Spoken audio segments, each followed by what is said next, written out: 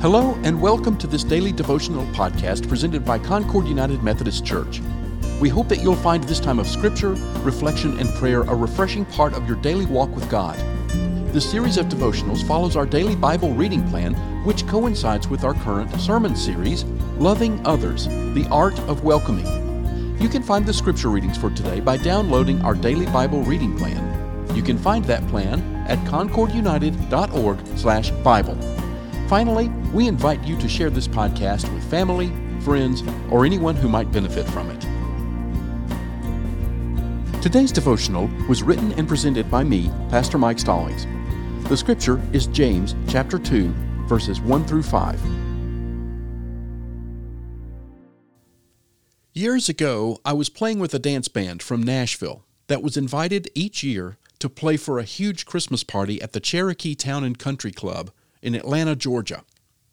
It was a 2-night booking, and both nights were packed for this outrageous party. I mean, they had the boar's head stuffed with apples and everything.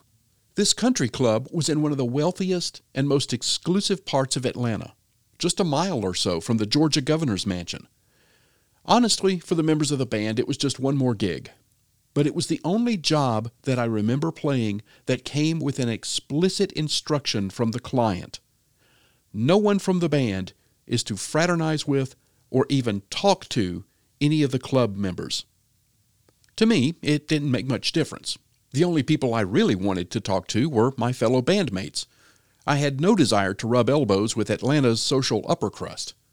But I remember being expected during our breaks to immediately go to the dressing room without making conversation or even eye contact with any of the partygoers.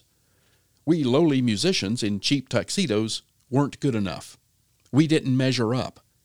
We were obviously different and, well, weren't worthy of attention. It didn't hurt, but it didn't exactly feel great either. I was reminded of this as I read James' accusations in today's scripture passage. I think that maybe he is saying several things at once here. The obvious instruction is to avoid showing favoritism to members of the church who are wealthy over members of the church who may be poor and struggling. But there are some other things at play here. The big one is to avoid making unfair judgments about people within the church, and certainly to avoid assigning prestige to people based on how they look or what they wear. There may be a subtle warning about making a show of one's wealth within the worshiping community, but that's a conversation for another day. I don't think this is a condemnation of wealth or a glorification of poverty so much as it's a warning against making material things the metric by which we judge another person's worthiness to be a part of the church. This is a very difficult thing to do, partly because we're somewhat hardwired to make quick judgments about people based on the data that we immediately see. Does someone enter the building with fine clothes and expensive jewelry? Well then, they must be smart, talented, and of higher worth than a person who is wearing worn-out clothes and may not smell so good. When we stop and think about it, we can see how illogical that thinking is within the body of Christ. But we often don't stop and think. This is what James is warning against. Such thinking is harmful to the unity of the church and deeply hurtful to the ones deemed unworthy. It can be easy to fall prey to hero worship, to idolize those who seem to have made it in life, and fall prey to unfair assumptions and judgments about those who seem to have come up a little short. The issue boils down to asking the correct questions about people. If the question is, are people better because of what they have or less because of what they don't have? The answer will always be a hard no. The correct question to ask is this person, rich or poor, a sinner in need of God's love and grace? The answer is always an unqualified yes.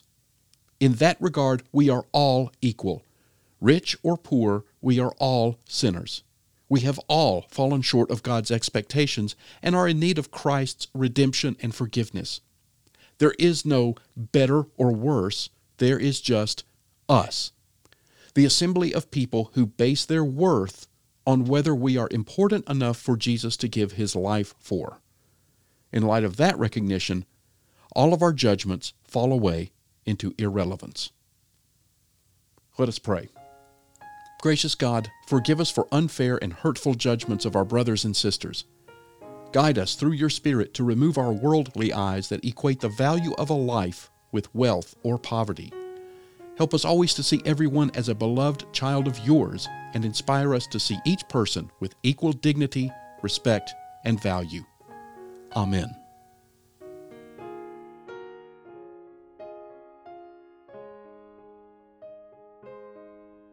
Thank you for listening to today's Daily Devotional. This podcast is a ministry of Concord United Methodist Church.